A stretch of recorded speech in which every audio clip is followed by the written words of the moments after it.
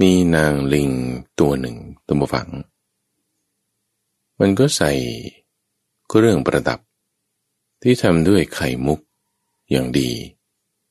มาโชว์มาอวดนางลิงตัวอื่นๆลิงตัวอื่นๆที่ใส่เครื่องประดับที่ทำด้วยยางไม้เป็นสร้อยคอเป็นกำไลเป็นต้นเนี่ยโอ้ยสู้ไม่ได้เลยม้วนหนีไปเลยแล้วนางลิงตัวนี้ได้ไข่มุกมาได้ยังไงนี่คือรายการธรรมรับปรุณทางสถานีวิทยุกระจายเสียงแห่งประเทศไทยมาพบกับท่านผู้ฟังเป็นประจำทุกวันตั้งแต่เวลา 5:00 ถึง 6:00 น.โดยมีข้าพเจ้าพระมหาไพบูลย์อาภิปุณโญจากวัดป่าดอนไฮโศกเป็นผู้ดำเนินรายการโดยสามารถรับฟังทางสถานีวิทยุก็ได้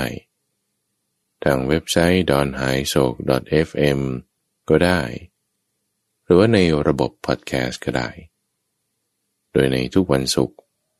เราก็จะมาพบกันในช่วงที่เรียกว่านิทานพรรณนาโดยการที่ข้าพเจ้านั้นจะนำเรื่องราวที่เป็นคำอธิบายแยกส่วนออกมาโดยเฉพาะจากเรื่องของในพระสูตรเดี๋ยวนี้ก็มีเรื่องราวที่มันตรงกันตามฟังระหว่างในพระสูตรกับในนิทานธรรมบทซึ่งนั่นแหละคือจุดประสงค์ลักษณะตามฟังของคำอธิบายนี่นะที่ว่าจะอธิบายเรื่องใดเรื่องหนึ่งก็ต้องมีหัวข้อท็อปิกเรื่องราวที่จะอธิบายนั่นจึงใช้เรียกชื่อว่าอะไรเป็นแม่บทขึ้นมาที่ยกขึ้นมาอธิบายนั้นจุดประสงค์ก็คือเพื่อให้เรากลับมาหาสู่แม่บทนี้เรื่องนี้เป็นเรื่องที่สำคัญนะท่านผู้ฟังทุกครั้งในรายการธรรมรับปรุณช่วงของนิทานพรรณนาเนี่ยข้าพเจ้าก็จะพูดเรื่องนี้ทุกครั้งว่าเป็นสิ่งที่เราจะต้องระลึกให้ดีว่าให้กลับมาสู่เนื้อหาแม่บทเดิมว่าท่านอธิบายท็อปิกเรื่องอะไรในเรื่องนั้นพระพุทธเจ้าตรัสไว้อย่างไรคำอธิบายเสริมเพิ่มเติมเป็นยังไงความรู้ของเรานั้นก็จะกว้างขวางเข้าใจไปในถึงบริบทเรื่องราวที่ประกอบเรื่องในวันนี้ก็เหมือนกันท่านผู้ฟังเป็นเรื่องราวที่มีมาในสังยุตตนิกายด้วยมีมาในนิทานธรรมบทด้วยสืบเนื่องต่อไปจนถึงอัตถกถาไปจนถึงนิทานชาดกเลยเริ่มเรื่องนี่มันมีปัญหาท่านผู้ฟังตรงที่ว่าพระเจ้าเปรตโกศลในตอนนั้นปรากฏว่าถามหาเอาแก้วมณีดวงหนึ่ง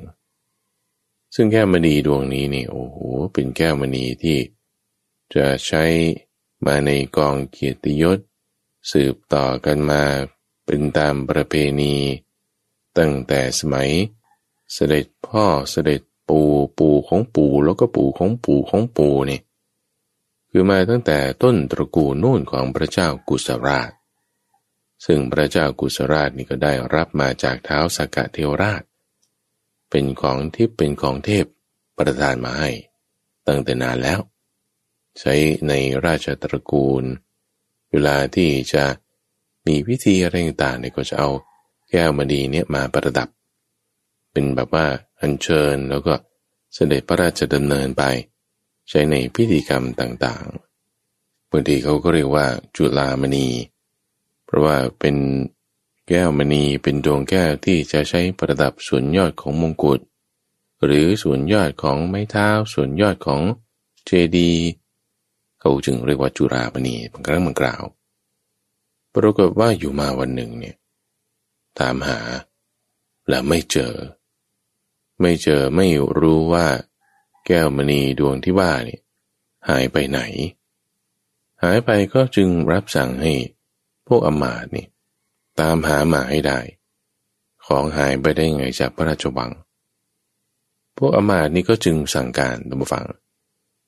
ให้จับพวกนางสนมคนใช้ฝ่ายในทุกคนจับมาพวกนางสนมคนใช้ฝ่ายในถูกจับมาในท่านผู้ฟัง มันก็ได้รับความเดือดร้อนเพราะว่าเขาก็ต้องบังคับให้พูดความจริงเอาว่าของหายไปไหนเนี่ย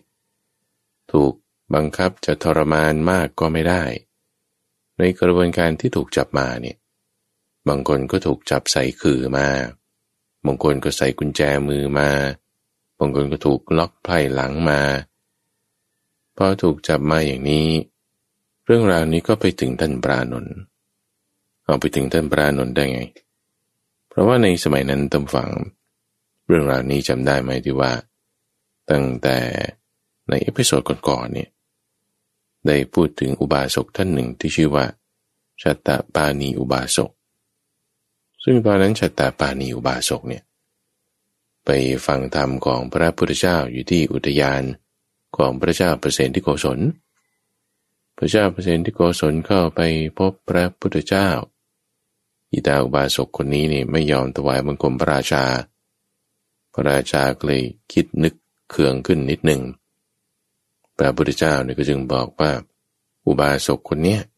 เป็นคนดีนะมีความเป็นพหูสูตรฟังธรรมต่างๆพระราชาก็จึงมีจิตใจนุ่มนวลลงหน่อยหนึ่งที่พระราชาในสมัยนั้นไปพบพระพุทธเจ้าในอุทยานของพระองค์ได้เนี่ยเพราะมันเป็นเรื่องของนางสนมนี่แหละนางสนมนี่ก็มีใจคิดอย่างนี้ท่านผู้ฟังว่าโอ้ยฉันเกิดมาในชาตินี้เนี่ยนะสวยก็สวยเงินทองอะไรก็ไม่อดเราอยู่กับพระราชาเกิดก็มาเกิดในสมัยที่มีคำสอนของพระพุทธเจ้าโอ้ยดีมากๆเลยแต่มันเสียอย่างเดียวเนี่ยแหละว่าเกิดเป็นนางสนมฝ่ายในเนี่ยมันจะเที่ยวไป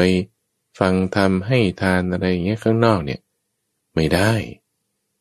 คนสวยๆจะออกไปเดินตามท้องถนนก็เป็นอันตรายผิดราชประเพณีนางสนมนี่จะออกไปนอกวังไม่ได้ท่านผู้ฟังสมัยนั้นเป็นอย่างนั้นพวกนางสนมนี่ก็จึงไปทูลพระราชาละว่าเนี่ยมีพระพุทธเจ้าอุบัติขึ้นแล้วอยากฟังธรรมอยากให้ทานทำยังไงดีขอให้พระราชาเนี่ยไปทูลพระพุทธเจ้าให้คนมาแสดงธรรมในวังนี้เป็นประจำได้ไหมพระราชาก็จึงรับรีเควสของพวกนางสนมนี่มาแล้วต้องการจะตั้งอยู่ในธรรมเดี๋ยวไปเจอพระพุทธเจ้าในวาระต่อไปเนี่ยจะบอกให้ก็ปรากฏว่าไม่นานจากวันนั้นนะคนเฝ้าอุทยานของพระราชานี่อุทยานเนี่ยก็คือสวนนั่นแหละแต่เป็นป่าที่เฉพาะพระราชาจะเข้าไปล่าสัตว์บ้างไปพักผ่อนบ้างเนี่ยคนดูแลอุทยานวันนั้นทุกฝังทำความสะอาดอยู่ก็พบว่าพระพุทธเจ้ามานั่งอยู่นี่เราก็จึงรีบไปบอกพระราชาว่านี่มีพระศาสดามาอยู่ที่ส่วนของพระองค์พระเจ้าประเสนที่โกศลนี่ก็ดีใจแล้วว่าโอ้ดีมากเลยวันนี้พระพุทธเจ้ามาอยู่ที่สวนของเราไปหาท่านผู้ฟังก็ไปเจอชัตตปานีอุบาสกนี้ด้วยล่ะเคืองใจหน่อยหนึ่งว่าทำไมไม่ทำความเคารพพระราชาในวาระนั้นพระเจ้าประเสนที่โกศลก็จึงพาพวกเหล่านางสนมต่างๆแล้วก็ข้าราชบริพารฝ่ายในไปฟังเทศน์พระพุทธเจ้าด้วยในวาระต่อมาท่านผู้ฟังมาเจอชัตตปานีอุบาสกอีกครั้งหนึ่งตอนที่มาในท้องพระโรงชัตตปานีอุบาสกคราวนี้ทำไมมาไหว้ก็เลยทำความเข้าใจกันละเรื่องนี้ได้เคยนำมาอ่านเล่าให้ท่านผู้ฟังแล้วนะในเอพิโซดก่อนๆพระเจ้าประเสนที่โกศลก็จึงขอให้ชัตตปานีนี่แหละรู้สึกว่าเป็นคนดีเนี่ยมาแสดงธรรมเป็นประจำให้ฟังในพระราชวังให้ข้าราชบริพารฝ่ายในพวกนางสนมต่างๆได้ฟังแต่ชัตตปานีเนี่ยปฏิเสธท่านผู้ฟังเพราะว่าเป็นผู้ชายการที่จะเข้าไปในฝ่ายในเนี่ยมันอันตรายหลายอย่างก็จึงบอกว่าให้เป็นหน้าที่ของพระภิกษุเถอะพระเจ้าประเสนที่โกศลก็จึงไปหาพระพุทธเจ้าแล้วก็ทูลขอภิกษุรูปหนึ่งก็จึงได้ท่านพระอานนท์เพราะว่า พวกนางสนมนี่ก็รู้แล้วว่าใครเป็นผู้หูสูตรใครเทศยังไงก็จึงให้ข้อมูลว่าท่านพระอานนท์นี่แหละจะมาเป็นผู้ที่แสดงธรรมในฝ่ายในได้ทีนี้เรื่องราวมันก็ดำเนินมาถึงจุดนี้แหละท่านผู้ฟังที่ว่าท่านพระอานนท์เนี่ยไปแสดงธรรมอยู่เป็นประจำในพระราชวังก็มีอยู่วาระหนึ่งที่พวกนางสนมเนี่ยมาฟังธรรมน้อยลงแต่ละคนเนี่ยฟังเทศก็มีหน้าตาเศร้าหมองโอ้ยจิตใจอยู่ไม่เป็นสุขเป็นอะไรกันล่ะท่านพระอานนท์ถามพวกนางสนมนี่ก็ว่าโอ้ท่านวันนี้มันมีปัญหาแก้วมณีเป็นจุฬามณีด้วยของพระราชาเนี่ยหายไปพวกอมาตย์นี่ก็จึงว่าโอ้จับพวกนั้นพวกนี้ก็จึงได้รับความเดือดร้อนกันหมดจับพวกที่ว่าเกี่ยวข้องกับฝ่ายในส่วนที่ดูแลคลังหลวงพวกนางสนมที่อยู่บริเวณนั้นก็โดนกันไปด้วยเนี่ยพอเล่าเรื่องนี้ให้ท่านพระอานนท์ทราบแล้วท่านพระอานนท์เนี่ยเป็นบัณฑิตท่านผู้ฟังก็จึงมีไอเดียมีความคิดว่าเอาปัญหานี้เนี่ยถ้าบอกว่าจะจับทุกคนแล้วก็ฆ่าคนนั้นฆ่าคนนี้คุณไม่ได้แก้วมณีคืนแน่ของก็หายไปด้วยคนก็ตายด้วยถ้าจะใช้วิธีรุนแรงไม่ได้ของคืนแน่เอางี้ใช้วิธีละมุนละม่อมแต่พระอานนท์ก็จึงออกอุบายท่านผู้ฟังว่าวิธีการที่จะให้ได้ของคืนด้วยแล้วก็ไม่ได้ทำร้ายคนด้วยจึงบอกพระราชาก็ไปทูลหาพระราชาแล้วได้ปฏิสันถานทราบแล้วว่าเอางั้นเราแก้ปัญหาอย่างนี้โดยวิธีละมุนละม่อมใช้วิธีที่เรียกว่าปิณฑทานปิณฑทานเป็นอย่างไรคำว่าปิณฑะเนี่ยหมายถึงก้อนข้าวที่ตกลงอนาถบิณฑิกะเนี่ยนะปิณฑะนี่คือก้อนข้าวนี่แหละตกลงก็ใช้วิธีให้มันตกลงมาทำยังไงวิธีนี้ก็คือว่าถ้าเราสงสัยคนกลุ่มไหนบางกลุ่มก็ตัดออกไปได้ถูกไหมนั่นคือพวกที่ไปฟังธรรมกับท่านพระอานนท์ในวาระนั้นกลุ่มที่สงสัยก็ถูกจับถูกล็อกถูกกักขังหน่วงเหนี่ยวอยู่ในความที่สงสัยกลุ่มคนนี้ก็จึงบอกว่าเอางี้พวกเจ้านี่เอาฟั่นฟางแล้วก็เอาก้อนดินอย่างใดอย่างหนึ่งไปคนละก้อนละก้อนจากจุดนี้เอาไปคนละก้อนละก้อนแล้วในเวลาย่ำรุ่งก็คือก่อนที่แบบโผล่เพลก่อนที่จะได้อรุณเนี่ยก่อนที่พระอาทิตย์จะขึ้นเนี่ยเป็นเวลาที่มองเห็นสิ่งต่างๆบ้างแต่ไม่ค่อยชัดเจนเท่าไหร่ให้เอาก้อนดินหรือว่าฟันฝางเนี่ยมาโยนลงไว้บริเวณนี้ที่ลานแห่งนี้พอมาโยนไว้แล้วพอแสงสว่างขึ้นชัดเจนเต็มที่ก็ให้คนพวกนั้นกลับเข้าคุกไปใช่ไหมถูกจำขังถูกล็อกถูกพันธนาการต่อไปแล้วก็ให้เจ้าหน้าที่ตรวจดูพื้นที่ตรงนั้นน่ะว่าฟ่อนฟางก้อนดินเนี่ยมันมีแก้วมณีดวงที่ว่านี้อยู่หรือไม่ผ่านไปวันที่หนึ่งไม่มีวันที่สองให้ทำอีกผ่านไปวันที่สองก็ไม่มีจนทำถึงวันที่สามก็ไม่มีแล้วทำยังไงวิธีนี้จะได้ผลหรือไม่เนี่ยผ่านมา3 วันแล้วพวกที่ถูกคุมขังก็ยังถูกคุมขังอยู่เวลาออกมาแต่ละครั้งก็ยังถูกพันธนาการถูกล็อกถูกจับอยู่ด้วยท่านพระอานนท์ก็จึงบอกอุบายอันใหม่บอกถ้างั้นเอาอย่างนี้บางทีการพันธนาการอะไรต่างๆอาจจะแน่นหนาเกินไปให้ใช้วิธีนี้ก็คือกันม่านเอาไว้เหมือนกับเวลาที่คุณผ่านไปในสนามบินแล้วเขาจะมีการตรวจ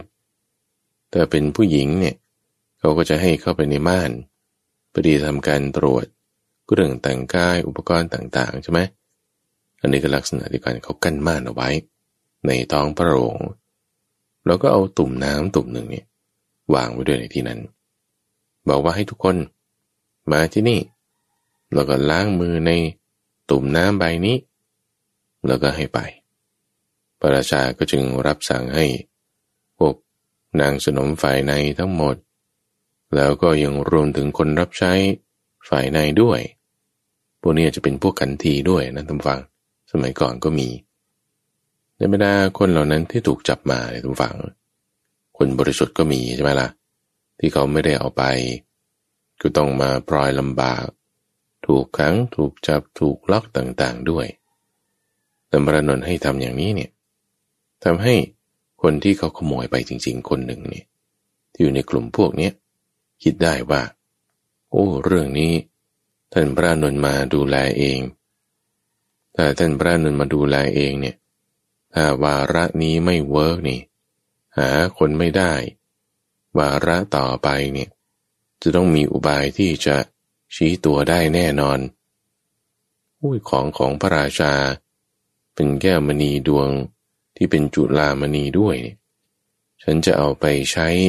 ที่ไหนขายมันก็ไม่ได้แล้วเอางี้แล้วกันคนเดียวไปเนี่ยนะจึงมีความคิดอย่างนี้ว่าจุดนี้แหละจะเป็นจุดที่ฉันจะเอาตัวรอดได้คิดว่าอย่างนี้ในกระบวนการนั้นทุกฝั่งเขาก็ให้ทุกคนเนี่ยปลดกุญแจมือออกแล้วก็เอามือล้วงเข้าไปในตุ่มน้ำนี้ล้างให้เรียบร้อยแล้วก็ไปปรากฏคนร้ายที่ได้เอาแก้วมณี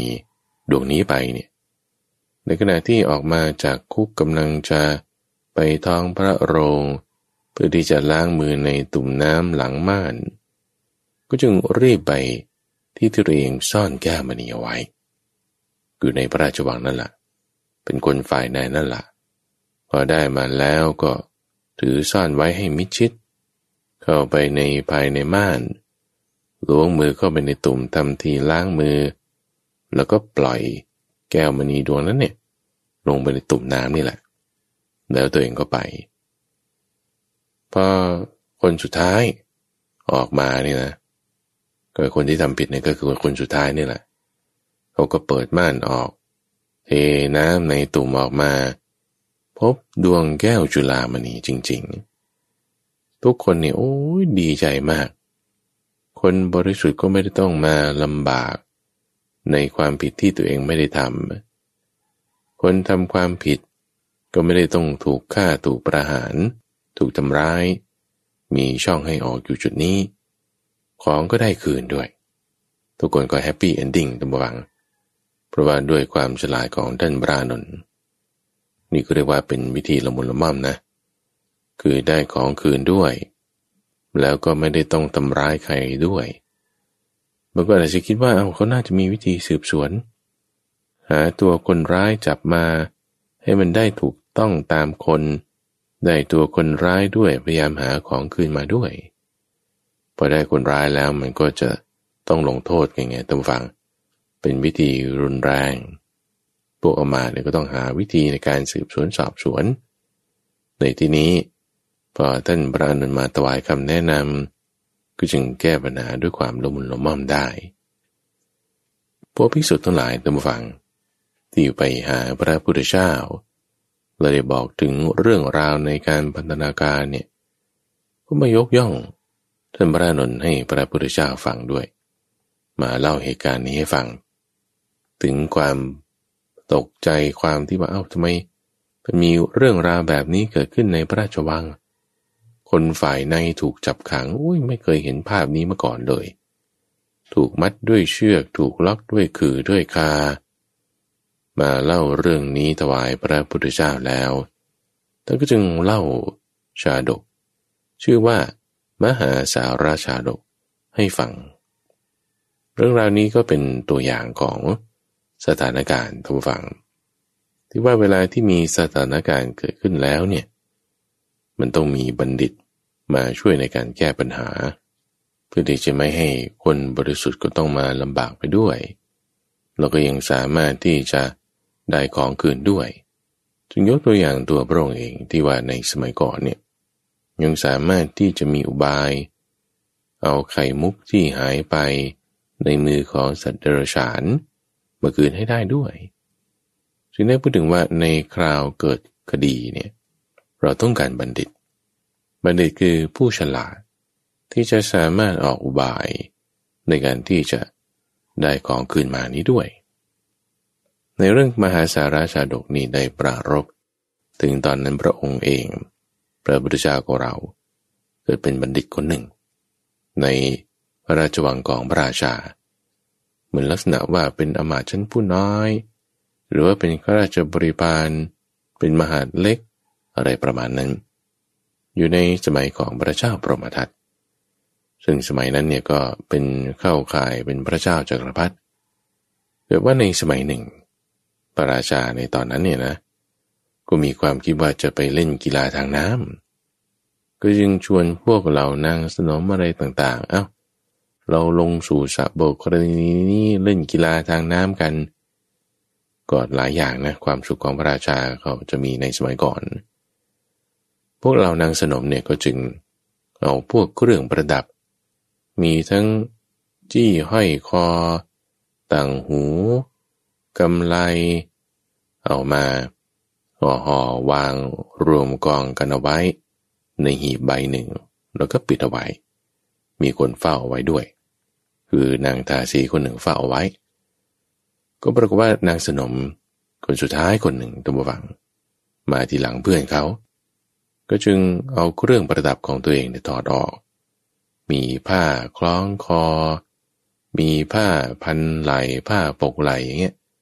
แล้วก็เอาสร้อยไข่มุกที่เป็นลักษณะของมุกดาหารด้วย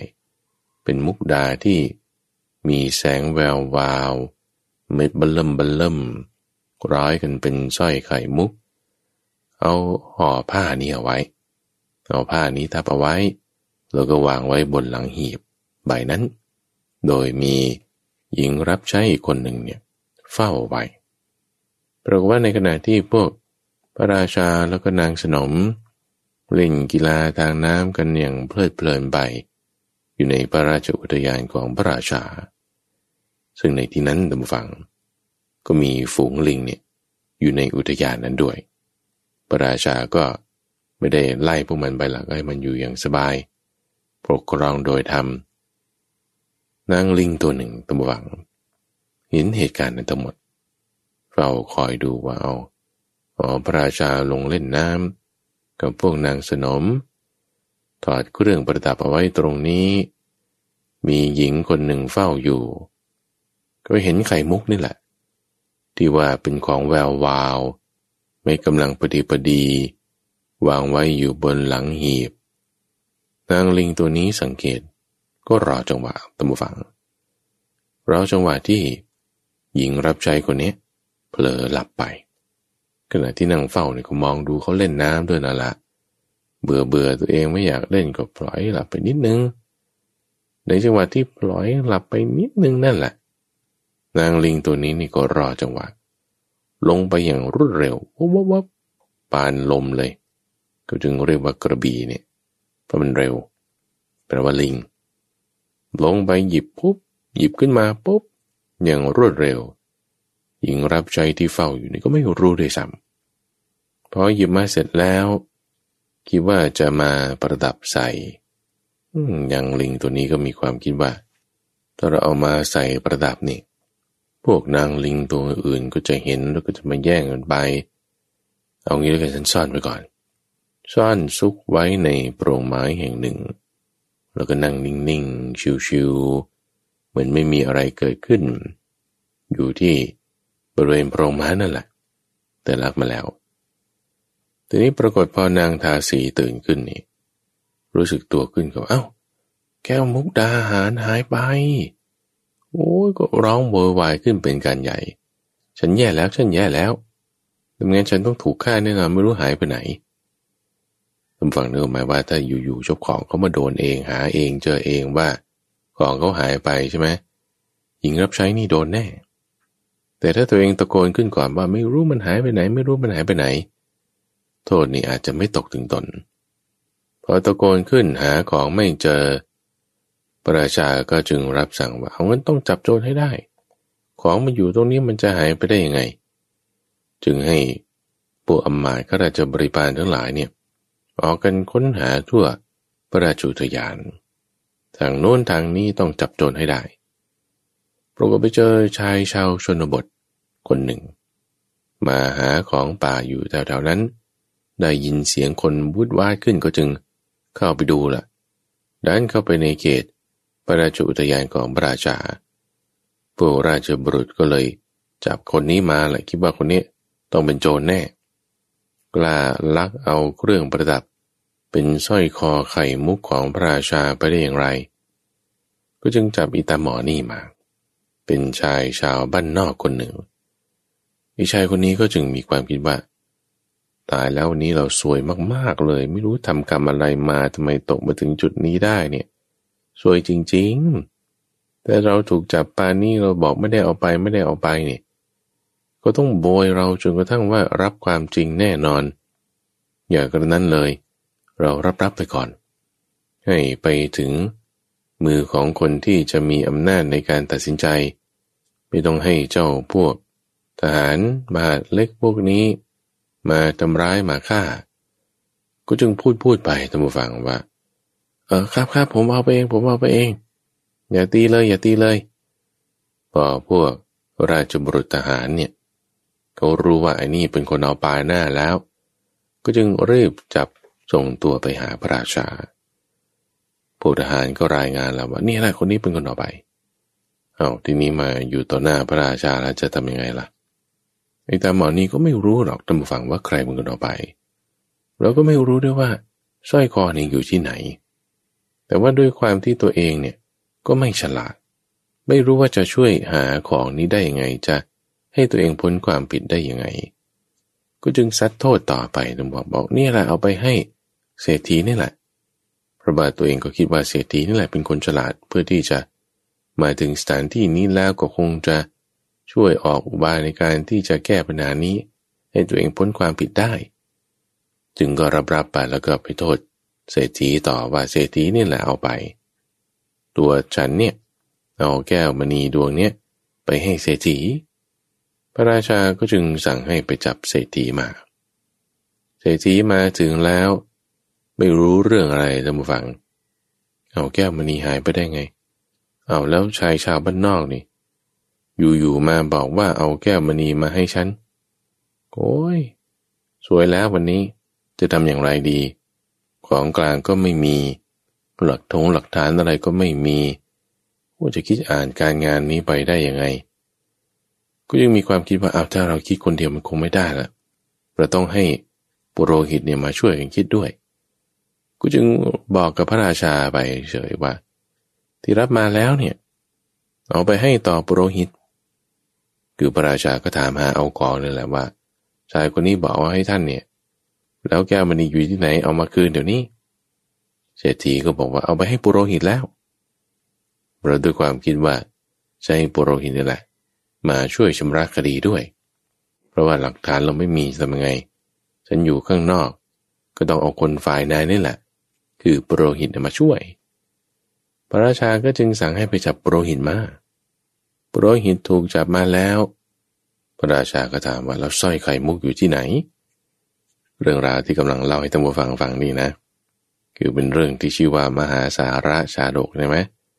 เป็นคนละสมัยกันกับที่เกิดในสมัยของพระเจ้าเปรตที่โกศลนะสมัยพระเจ้าเปรตที่โกศล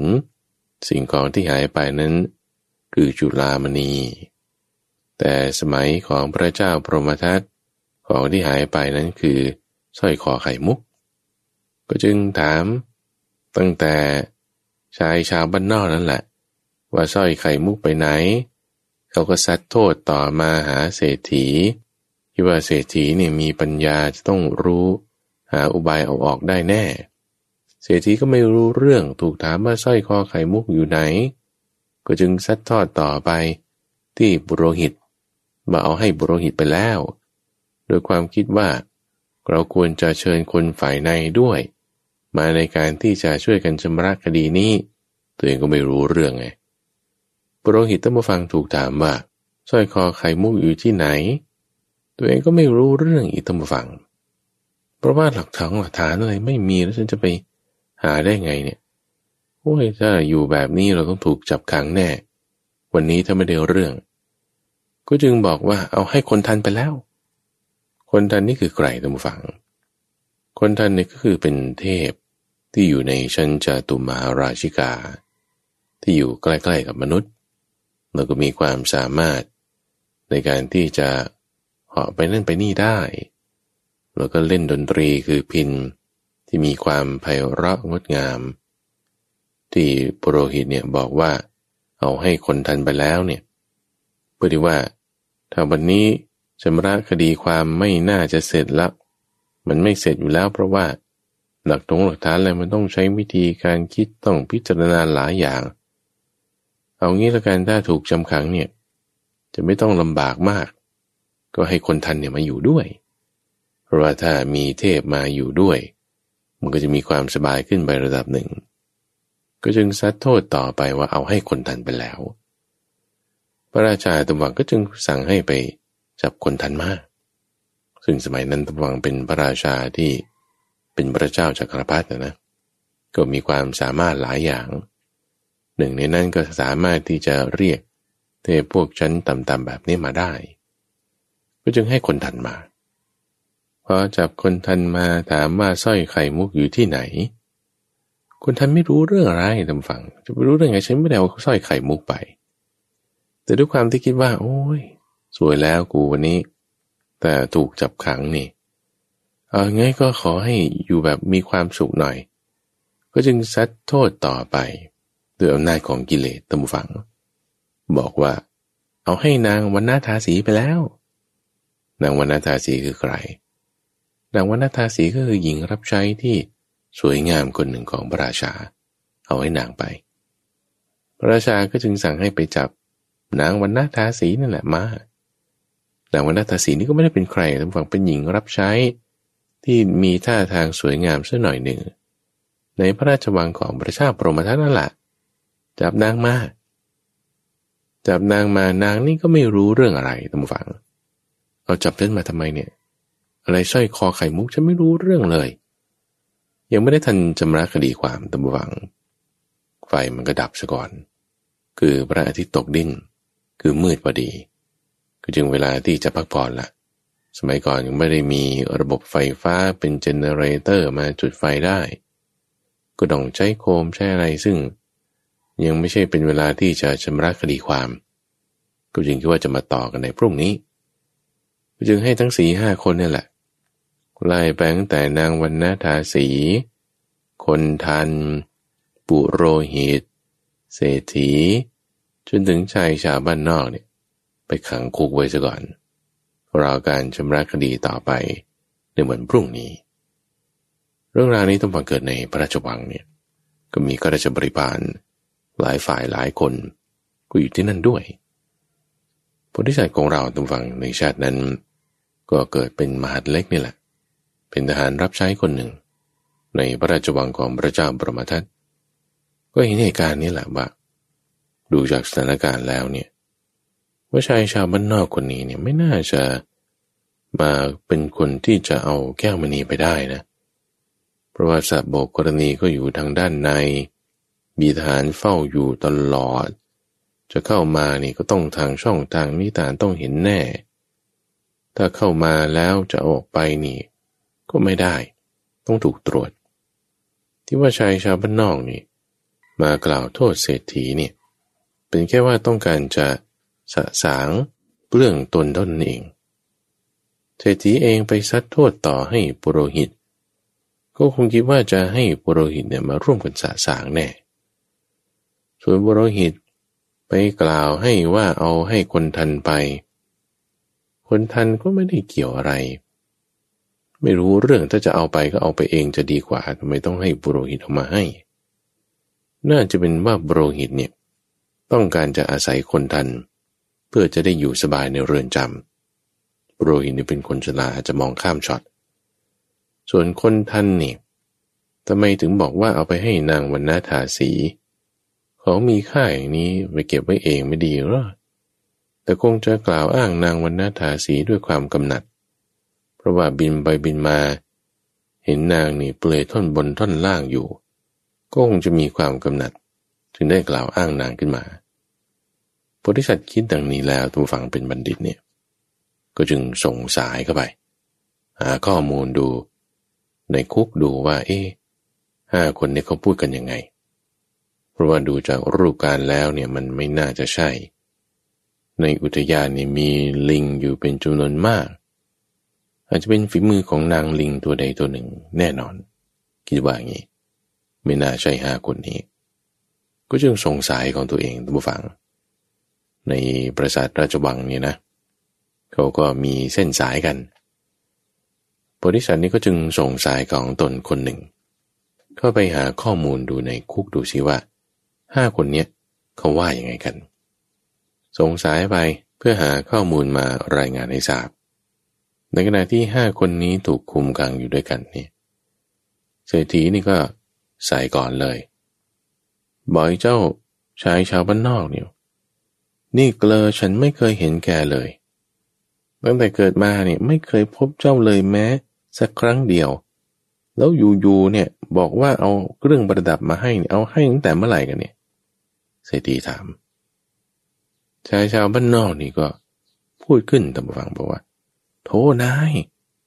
ผมเนี่ยไม่ต้องพูดถึงหรอกว่าไอ้สร้อยคอไข่มุกเนี่ยแม้แต่ว่าเตียงที่เขาทำดีๆเป็นเท้าแกะสลักดีๆเนี่ยผมยังไม่เคยเห็นเลยไม่เคยมาเฝ้าพระราชาไม่เคยเห็นของดีๆสวยๆงามๆที่บ้านนี่ก็มีแต่เตียงเก่าๆโบราณทั้งที่เขาจะมาแกะสลัก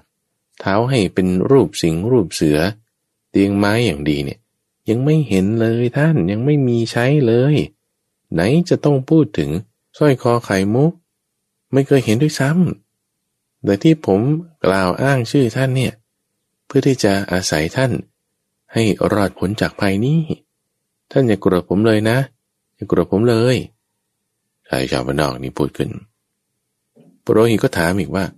เอาท่านเศรษฐีท่านไม่ได้รับเครื่องประดับมาแล้วจะมาบอกว่าเอามาให้ฉันได้ไงเนี่ยเศรษฐีปุโรหิตถามเศรษฐีก็บอกว่าอ้าวท่านปุโรหิตก็เรา2 คนเนี่ยเป็นใหญ่เป็นโตในเมืองผมคิดคนเดียวเนี่ยมันก็คิดไม่ได้หรอกมันไม่เข้าใจสถานการณ์จึงคิดว่าจะเชิญท่านมาด้วยเพื่อที่จะมาร่วมพูดจาปรึกษาการงานของเราเนี่ยมันจะได้สำเร็จไปโดยเร็วเราจะได้แก้ปัญหานี้ไปด้วยกันได้คนท่านก็ถามตรงฝั่งว่าแล้วฉันก็อยู่ของฉันดีๆเนี่ยแล้วทำไมท่านปุโรหิตถึงมาซัดโทษให้กล่าวว่าเอาสร้อยคอไข่มุกมาได้ยังไงปุโรหิตก็บอกว่าที่ว่าฉันเรียกท่านมาเนี่ยเพราะว่าคิดว่าวันนี้มันคงสะสางคดีกันไม่เรียบร้อยละมันเย็นแล้วมันจะค่ำซะก่อนเพื่อที่ว่าจะได้อยู่สุขสบายเพราะพระราชาก็คงจะไม่ได้ให้ท่านอยู่ลำบากมากเราให้มาอยู่ในคุกที่มีเกรดสูงหน่อยก็จึงเรียกอ้างถึงท่านมาเพื่อที่ให้ได้อยู่สบายกันบ้างก็อยู่สบายพอสมควรท่านผู้ฟังเพราะว่าในคุกที่มีเกรดสูงหน่อยไม่ได้เป็นคุกที่จำขังพวกทาสแบบนั้นส่วนนางวรรณทาสีท่านผู้ฟังก็แวดขึ้นเลยบอกว่าแล้วมาเกี่ยวช่องอะไรกับฉันเนี่ยฉันนี่ก็อยู่ของฉันอยู่ดีๆอีตาคนดันชั่วร้ายฉันเคยเห็นท่านเหรอท่านเคยเห็นฉันตั้งแต่ที่ไหนแล้วจะเอามาให้ได้ยังไงด่าแบดขึ้นตามฟังคนดันก็เลยบอกว่าน้องหญิงใจเย็นๆอย่าเพิ่งมาโกรธเคืองกันเลยก็เรา5 คนอยู่ด้วยกันที่นี่เนี่ยคืนนี้เราก็อยู่กันสุขสบายซะฉันเรียกเธอมาคืนนี้เนี่ยถ้าบอกว่าต้องการจะมีเพศสัมพันธ์ก็ยังมีเธอเป็นที่ระบายอารมณ์ได้ไม่ต้องมาหงอยเหงาอยู่คนเดียวเราอยู่ร่วมกัน5 คนเนี่ยมันก็จะสบายว่าอย่างนี้สายนั้นก็จึงเอาเรื่องราวทั้งหมดนี้ท่านผู้ฟังมารายงานให้โพธิสัตว์ทราบโพธิสัตว์ก็ในวันรุ่งขึ้นท่านผู้ฟังในขณะที่พวกนั้นก็ถูกขังไปก็จึงไปรายงานพระราชาว่าข้าพระองค์เนี่ยมีอุบายในการที่จะเอาสร้อยคอไข่มุกเนี่ยคืนมาให้พระองค์ได้พระราชาก็จึงให้โพธิสัตว์เนี่ยจัดการดำเนินการโดยให้ทำเครื่องประดับจากยางไม้เอายางไม้ที่ เป็นลักษณะที่เป็นยางเหนียวๆเนี่ยนะท่านฟังมาปั้นเป็นสร้อยคอมาปั้นเป็นกำไลมือแล้วก็ให้จับนางลิงสัก2-3 ตัวจากในอุทยานนี่แหละมาโดยเฉพาะลิงตัวเมียนะจับมาเสร็จปุ๊บก็ให้มันใส่สร้อยคอให้มันใส่กำไลที่ทำด้วยยางม้านี่แหละแล้วก็ให้ปล่อยไปโดยสั่งพวกข้าราชบริพารบอกว่าเอาตรวจดูฝูงลิงที่อยู่ในอุทยานนี้ทุกตัวนะว่าพอปล่อยไปแล้วเนี่ยตัวไหนมีสร้อยคอไข่มุกให้รีบทำให้มันตกใจแล้วเอาสร้อยคอไข่มุกนั่นน่ะมาเอาทำไมถึงจะเป็นอย่างนั้นได้เพราะว่าพอนางลิง2-3 ตัวทุกฝั่งที่ถูกจับมาแล้วใส่เครื่องประดับที่ทำด้วยยางไม้เนี่ยเขาเอาไปอวดเลยไปอวดในฝูงว่าเนี่ยฉันดูสิมีสร้อยคอมีกำไลพวกนางลิงตัวอื่นเห็นแล้วก็วีดกันขึ้นไอ้เจ้านางลิงตัวที่ขโมยสร้อยคอไข่มุกก็เห็นเหมือนกันทนไม่ไหวก็คิดว่าเครื่องประดับของฉันเนี่ยมันสวยกว่าก็จึงไปที่โพรงไม้ที่ซ่อนสร้อยคอไข่มุกนั้นเอาไว้หยิบออกมาแล้วก็ใส่มาอวดตัวอื่นเหมือนกัน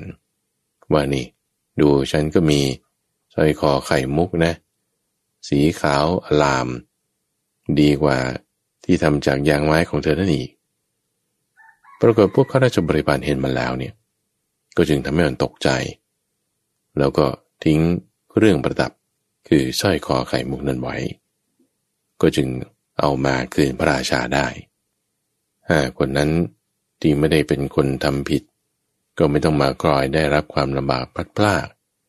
คนเราไม่ได้ผิดอะไรแต่ถูกจับมาไม่มีอุบายปัญญาในการที่จะหาของกลางในเวลาเกิดคดีความตำหวังก็จึงต้องพึ่งบัณฑิตในเรื่องนี้โพธิสัตว์ในสมัยนั้นตำหวังจึงได้เคยกล่าวไว้อย่างนี้บอกว่าในคราวคับขันเนี่ยต้องการคนกล้าในคราวปรึกษาเนี่ยต้องการคนที่ไม่พูดพร่ำในคราวมีข้าวน้ำก็ต้องการคนรักในคราวเกิดคดีความก็ต้องการบัณฑิตจึงได้สรุปเนื้อความตัวฟังในมหาสาราชาดกเนี่ยว่าพระราชาที่เป็นพระเจ้าบรมทัตในสมัยนั้นก็คือท่านพระนนท์เองอมาตย์ผู้ที่เป็นบัณฑิตในสมัยนั้นก็คือพระพุทธเจ้านั่นเองแต่นำเรื่องนี้ยกมาเปรียบเทียบถึงในเวลาที่มีคดีความต้องการบัณฑิต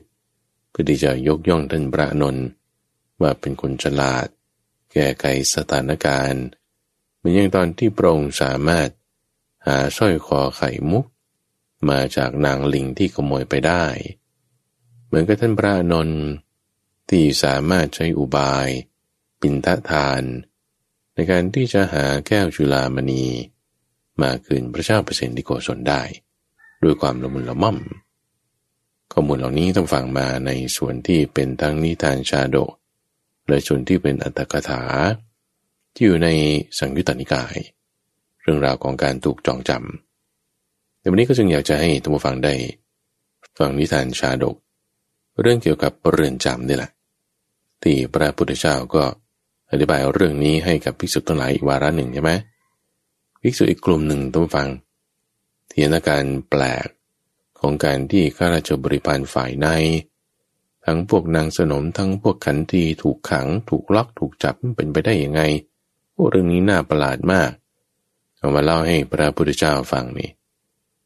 เราก็จึงได้คุยกันแล้วว่าเครื่องจองจำอย่างอื่นที่ยิ่งกว่าเครื่องจองจำพวกนี้มันมีอยู่นะ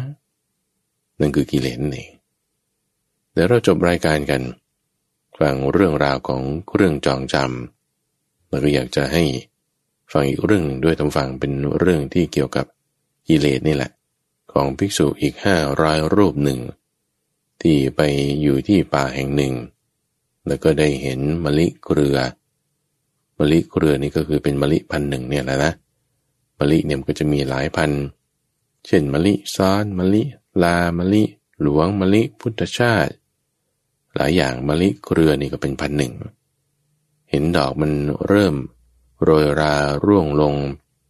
เป็นช่วงเวลาแค่เช้าถึงเย็นเท่านั้น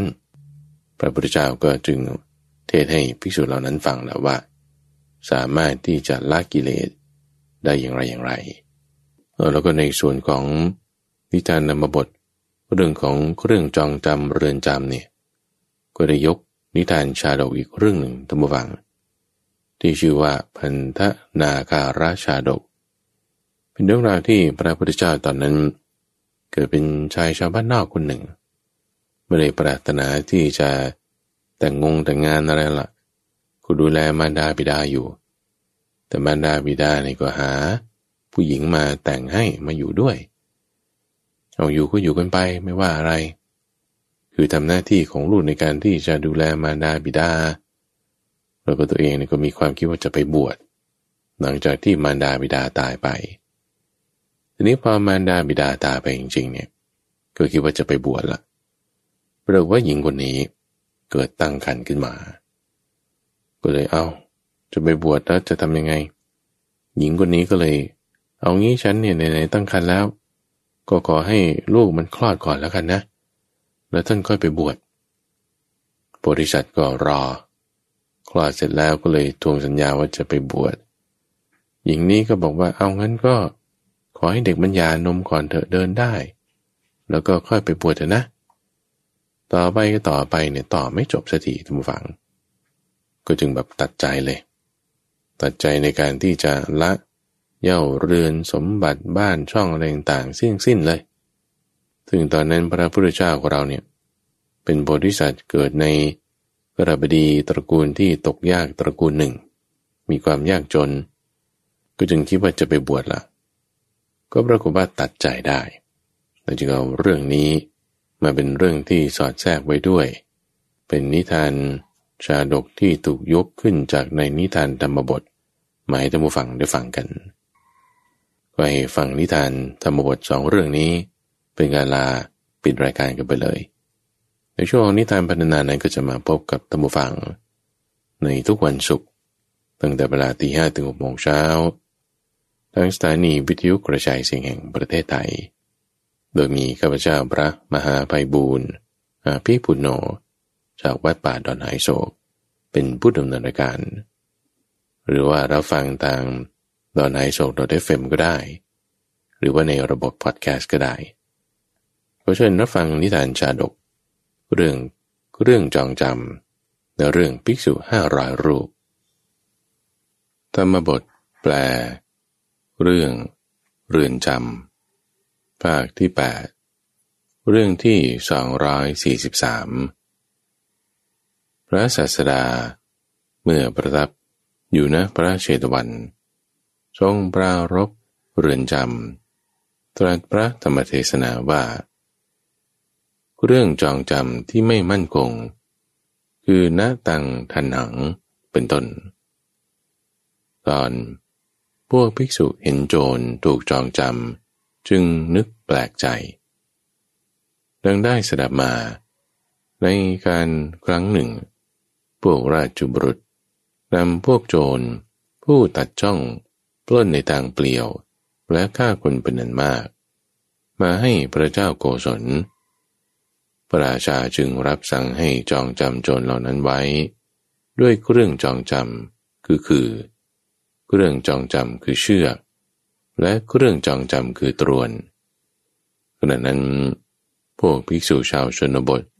ประมาณ30 รูปใกล้จะเฝ้าพระศาสดา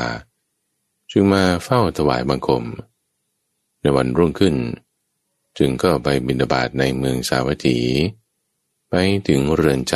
ำเห็นโจรเหล่านั้นเมื่อกลับจากบิณฑบาตแล้วจึงเข้าไปเฝ้าพระตถาคตเจ้าในเวลาเย็นกราบทูลถามว่าข้าแต่พระองค์ผู้เจริญก็วันนี้ขณะที่พวกข้าพระองค์เที่ยวบิณฑบาตเห็นโจรเป็นอันมากในเรือนจำถูกจองจำด้วยเครื่องจองจำคือเป็นต้นได้รับทุกข์ทรมานมากพวกเขาไม่สามารถตัดเครื่องจองจำเหล่านั้นหนีไปได้ข้าแต่พระองค์ผู้เจริญ อันเครื่องจองจำชนิดอื่นที่แข็งแรงกว่าเครื่องจองจำเหล่านั้นมีอยู่หรือไม่พระเจ้าข้าตอนเรื่องจองจำคือกิเลสตัดได้ยากยิ่งพระศาสดาจึงตรัสว่าภิกษุทั้งหลายเรื่องจองจำเหล่านั้น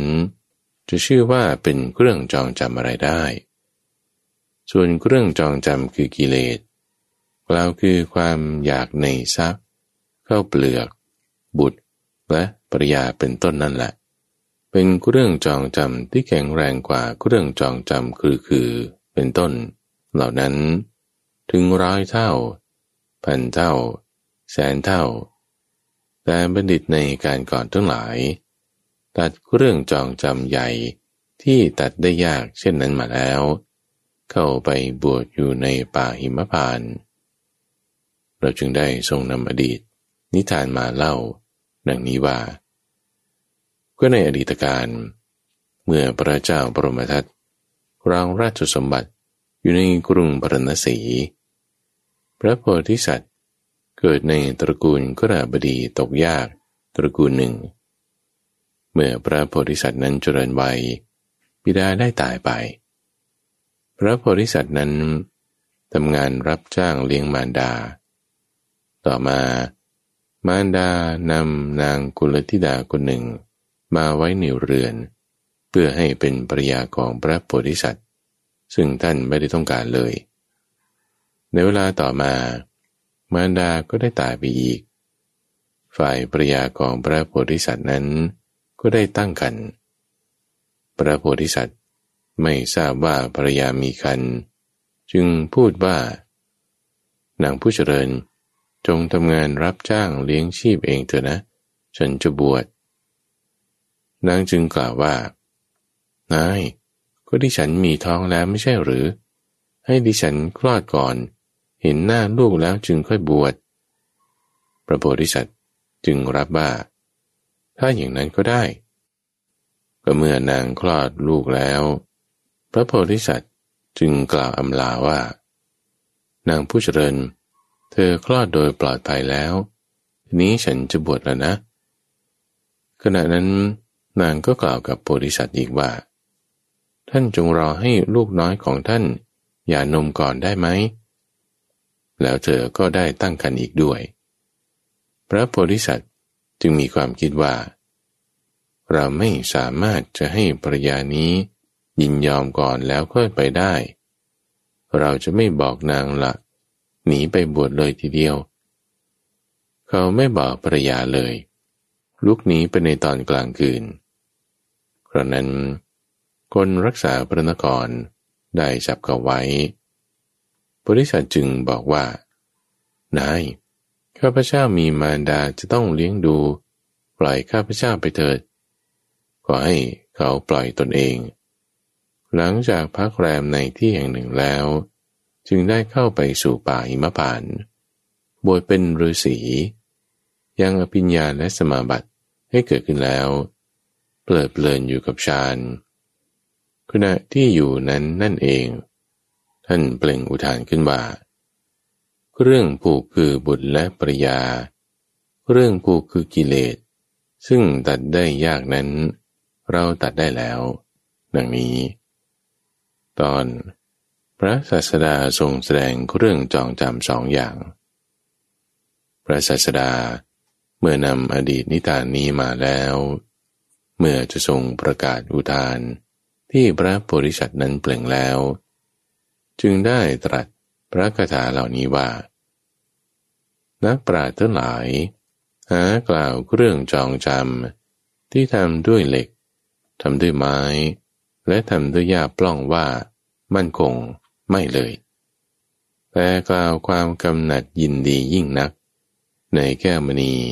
และต้มหูทั้งหลายและความเยื่อใยในบุตรและในภริยาว่าเป็นเรื่องจองจำที่แข็งแรงเหนียวลง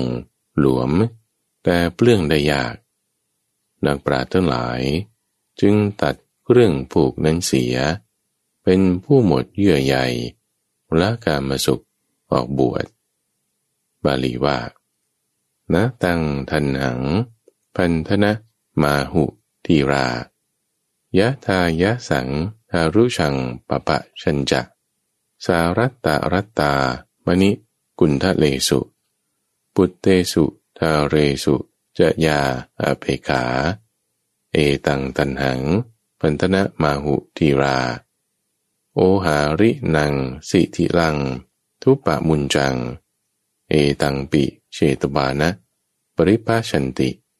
อนะเปกิโนกามสุขังปหายะก็ในบรรดาคำเหล่านั้นคำว่าทีราแปลว่านักปราชญ์ทั้งหลายเป็นต้นหมายความว่าบุคคลผู้เป็นบัณฑิตมีพระพุทธเจ้าเป็นต้นไม่กล่าวเรื่องจองจำที่ทำจากเหล็กกล่าวคือตรวนที่ทำจากไม้กล่าวคือขื่อคาและเครื่องจองจำคือเชือกที่เขาเอาหญ้าปล้องหรือวัตถุอย่างอื่นมีปอเป็นต้นมาฟั่นทำเป็นเชือกไม่กล่าวว่าเป็นของแข็งแรงเพราะเครื่องจองจำเหล่านั้นบุคคลสามารถใช้ดาบเป็นต้นตัดได้คำว่าสารัตตะรัตตาแปลว่าความกำหนัดยินดียิ่งนักและแกเป็นผู้กำหนัดนักแล้วอธิบายว่าผู้กำหนัดด้วยราคะจัดในคำว่ามณิกุณฑะเลสุแปลว่าในแก้วมณีและต้มหูทั้งหลายได้แก่ในแก้วมณีด้วยในต้มหูด้วยอีกอย่างหนึ่งคือในต้มหูอันประดับด้วยแก้วมณีคำว่าทันหังแปลว่าที่แข็งแรงหมายความว่าความกำหนัดใดของชนทั้งหลายผู้กำหนัดยินดียิ่งนักในแก้วมณีและต้มหูทั้งหลายนั่นแลและความเยื่อใยคือความทยานอยากได้ในบุตรและภริยาใดบุตรผู้เป็นบัณฑิตทั้งหลายย่อมกล่าวความกำหนัดและความเยื่อใยนั้นอันเนื่องมาจากกิเลสว่าเป็นเครื่องจองจำที่แข็งแรงส่วนคำว่าโอหารินังแปลว่าเหนี่ยวลงหมายความว่าชื่อว่ามีปกติเหนี่ยวลงเพราะย่อมฉุดลงคือนำไปในที่ต่ำเพราะคร่ามาแล้วให้ตกไปในอบายสี่คำว่าสิทิลังแปลว่าหลวมหมายความว่าชื่อว่าหย่อนเพราะย่อมไม่บาดผิวหนังและเนื้อย่อมไม่ทำให้เลือดออกตรงที่รัดได้แก่ไม่ให้รู้สึกว่าเป็นเครื่องผูกให้ทำงานบนบกและในน้ำเป็นต้นได้ตามปกติคำว่าทุปปะมุญจังแปลว่าเปลื้องได้ยากหมายความว่าชื่อว่าเปลื้องได้ยากก็เพราะเครื่องผูกคือกิเลสอันเกิดขึ้นด้วยความโลภแม้คราวเดียวก็เปลื้องออกได้ยากเหมือนเต่าหลุดจากที่ผูกไว้ได้ยากฉะนั้นคำว่าเอตังปิเชตวานะแปลว่าตัดเครื่องผูกนั้นเสียหมายความว่านักปราชญ์ทั้งหลายตัดเครื่องผูกคือกิเลสนั้นถึงแน่นหนาอย่างนั้นด้วยดาบคือยานเป็นผู้หมดความเยื่อใยละกามสุขแล้วเป็นรอบคือหลีกออกได้แก่ออกบวชในเวลาจบเทศนาคุณบรรลุมากได้บรรลุโสดาปัตติผลเป็นต้นดังนี้แหละเรื่องเรือนจำจบธรรมบทแปลเรื่องภิกษุประมาณ500รูปภาคที่8เรื่องที่259พระศาสดาเมื่อประทับอยู่ในพระเชตวันทรงปรารภภิกษุประมาณ500รูปตรัสพระธรรมเทศนานี้ว่าวัสสิกาวิยาปุปพานิคือเหมือนเครือดอกมะลิเป็นต้นดังได้สดับมาภิกษุเหล่านั้น เรียนกรรมฐานในสำนักของพระศาสดาก็ไปบำเพ็ญสมณธรรมอยู่ในป่าเห็นดอกมะลิที่กำลังบานแล้วแต่เช้าตรู่หลุดออกจากขั้วในเวลาเย็นจึงพากันพยายามด้วยหวังว่าพวกเราจะหลุดพ้นจากกิเลสมีราคะเป็นต้นก่อนดอกไม้ทั้งหลายจะหลุดออกจากขั้วพระศาสดาได้ทรงตรวจดูภิกษุเหล่านั้นจึงได้ตรัสว่าภิกษุทั้งหลายธรรมดาภิกษุพึงพยายามเพื่อหลุดพ้นจากวัฏฏะทุกข์ให้ได้ดุจดอกไม้จะหลุดจากขั้วฉะนั้นประทับนั่งอยู่ที่พระคันธกุฎีนั่นแลทรงเปล่งพระรัศมีไปแล้วตรัสพระคาถานี้ว่าภิกษุทั้งหลายพวกเธอจงเปลื้องราคะและโทสะเสียเหมือนมะลิเกลือปล่อยทิ้งดอกที่เหี่ยวแห้งแล้วฉะนั้นบาลีว่าวัสสิกาวิยะปุภานิมัทธวานิปมุญจติเอวังราคันจะโทสัญจะวิปปะมุญเจทะภิกขโวก็ในคำว่าวัสสิกาแปลว่ามะลิเกลือในพระคาถานั้นเท่ากับคำว่าสุมนาแปลว่าดอกมะลิส่วนคำว่ามัชฌวานิเท่ากับมิลาตานิคือเหี่ยวแห้งท่านกล่าวคำอธิบายนี้ไว้ว่ามะลิเกลือย่อมปล่อยทิ้งคือย่อมสลัดซึ่งดอกที่บานแล้วในวันวานในวันรุ่งขึ้น